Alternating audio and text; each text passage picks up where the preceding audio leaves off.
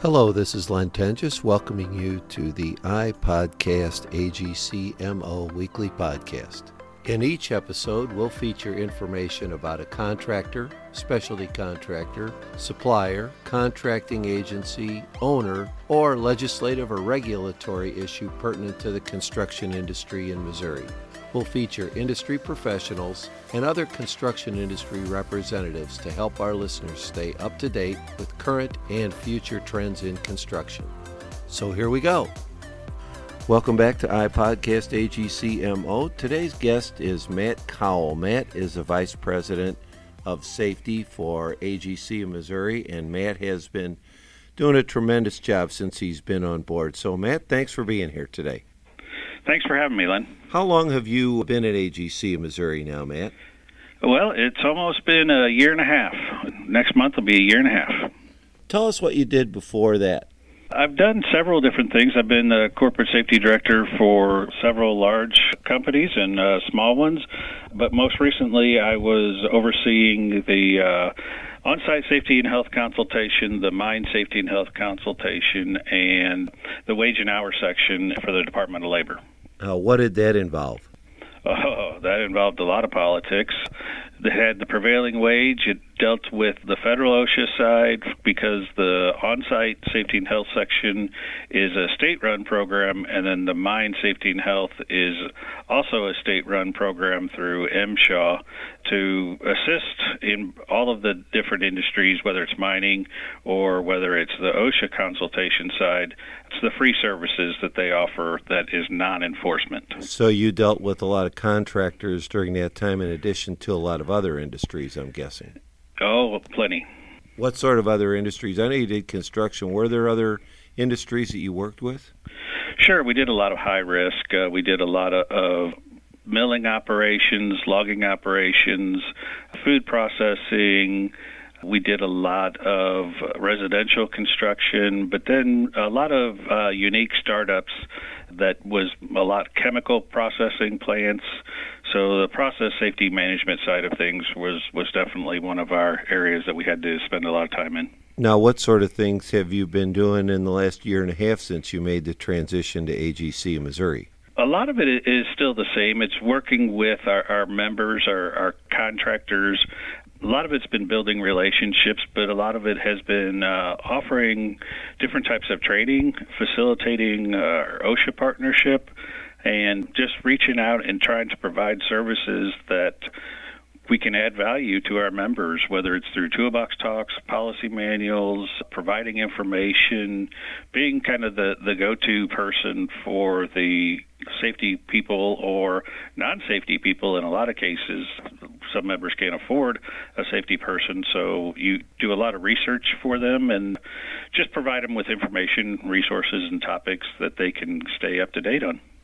Now, in addition to that day-to-day work of running the safety department, you've had two really unique special projects. I think last year was the suicide prevention issue, and this year certainly the COVID-19. So why don't we talk about those two programs and what that really meant to our industry over the last couple of years?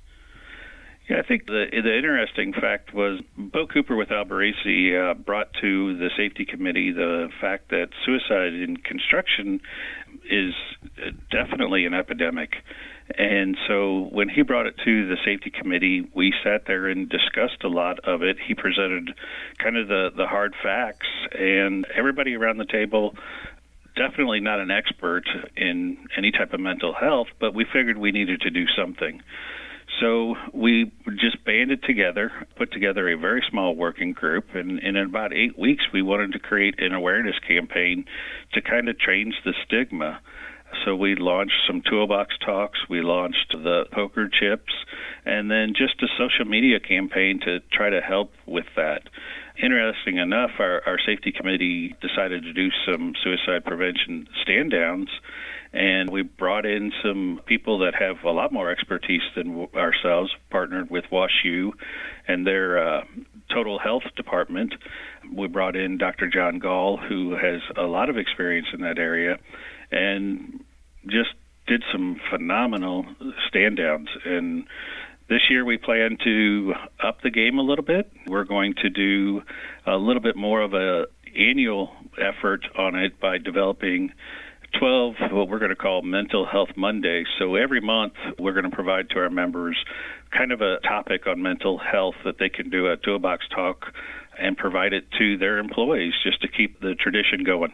Well, not to make light of it, but I think in terms of what we've all been facing with the COVID-19 situation over the last couple of months, we could all use a few Mental Health Mondays, I think.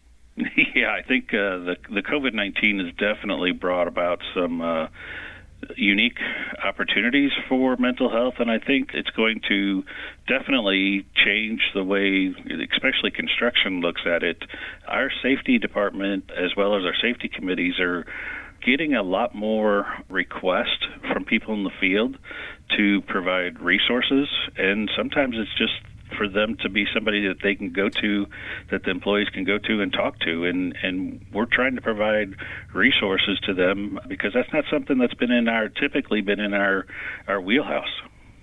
Now, I know that really a lot of the members relied on you and AGC in general for the COVID-19 preparedness, and I know you spent a lot of time putting material together for our members about that. Why don't you discuss that a little bit? It was kind of baptism by fire. I'm not sure that any of us knew going into this what we were doing. It was just putting together all the contacts I've basically developed, whether it was OSHA, WashU, NIOSH, CDC, and really a lot of our members stepped up and said, hey, I came across this, and they would send it to me. And I spent a lot of time reading documents, spent a lot of time researching documents, and if it was something that pertained to it, we would put it on our COVID-19 website. What was interesting is that we had a lot of people that a lot more experienced than myself, safety members, that kind of doubted what they were doing because we hadn't really been in a situation dealing with a pandemic. So I spent a lot of time basically just kind of reassuring a lot of our safety departments of what's going on. And what was fascinating was, we started seeing real quick that PPE was going to be a big shortage. So I reached out to members that are in that industry and said, all right, what can we do to help our members stay operational? And so we jumped on the bandwagon pretty early, and it was just kind of connecting all of the different dots together and making sure that we could stay operational. Now, with all these things going on between the daily operations, the training, everything else, you came to me, and it became pretty apparent early on that this was more than one person should be involved in. So we added a second person in January, Brandon Anderson. Tell us about how Brandon's been working out for you. Well, Brandon has just jumped in. During this whole process, he'd only been with us about 2 weeks, so his orientation was going very well. And then we had to basically step back and look at how we were running things, and with very little direction, I basically had to say turn him loose on several different projects. And it's just amazing that when you have a guy that's eager to learn and willing to bend over backwards, how they can just develop and understand the current situation. And he's just taken off. He's built some excellent relationships with some of our members already. He's working with WashU on a lot of the suicide stuff because I was pulled to the COVID-19, so he's taken the lead on a lot of those projects. He's developed a few more programs for us. One of the big ones is we're going to start offering competent person training, so he's developed instructor's manuals, student manuals, and, I just can't speak enough about how he just jumped in and took charge on a lot of the different initiatives that we have going on. Now, you mentioned competent person training as a new issue that's going to be available for our members. There's also some other new things you're working on, aren't there? Yeah, so what we're getting ready to do is roll out what the new ANSI standard on mobile elevated work platforms, and when we come back here in the middle of May is we will start offering a new class called Mobile Elevated Work Platform. It'll meet the new ANSI standards. It's a 4-hour class. It'll basically be a written test with a practical portion of it, and it's going to meet all the new aerial lift standards that basically are going to be requirements for all of our contractors. You also are working with some folks on some crane certification, I understand. Yes, we are. We are trying to bring in some experts to offer NCCO crane training. We've partnered with a lot of different resources to do that. And unfortunately, the first class will probably be more of a go-to meeting type of environment until we get to the practical. And we're hoping that after that, by sometime this summer, that'll be a class that we offer on a regular basis through the AGC. And then talk about your new toolbox talks. So one of the things that when I first came on is obviously we want to make sure that we provide resources to all of our members. One of my pet peeves is I believe that as a safety professional, every opportunity is a teachable moment. So, safety shouldn't be a negative thing. So if we see something that needs to be improved, we need to educate them. Well, what are all the different ways we touch them? Most safety people can't be in every place at every given time. So toolbox talks are something that I believe should be used. The industry as a whole, most of them were written in the 90s, middle 90s, and they're out of date. They don't offer pictures or graphics, and some of the standards have changed, and some of them were pretty, I'm going to call them blah. So I've spent the last year writing, and I'm up to 52, so one toolbox talk per week. My goal is to get to a little over 100 so that you could go 2 years without ever repeating toolbox talks. So once we hit 52, we wanted to be able to have that opportunity that our members have access to those toolbox talks as just a member value-added type of opportunity. Give me an example of one of those. Sure. So a lot of it is, whether it's 3 points context, getting in and out of equipment. A lot of it could be on the Focus 4 hazards, caught in between, struck by. We have some for underground utilities, open holes in floors, fall protection, just wearing basic PPE, just a whole variety of topics. Well, Matt, it sounds like even while we've had these special projects going on, that there's still been the day-to-day work of making sure that everybody gets home safely every night. You bet. I think the most important thing is that, COVID-19 kind of consumed us for the first 4 weeks, but the real issues in safety are the basic hazards, the fall protection, making sure that we don't, expose people to chemicals. We're now using new disinfectants, so safety data sheets, and we just don't want to lose sight of making sure that we keep our people safe. We want to make sure that nobody gets hurt on a job site, and we're still following basic safety procedures. So we've all got a new kind of role in our job that none of us asked for, none of us were really kind of prepared for.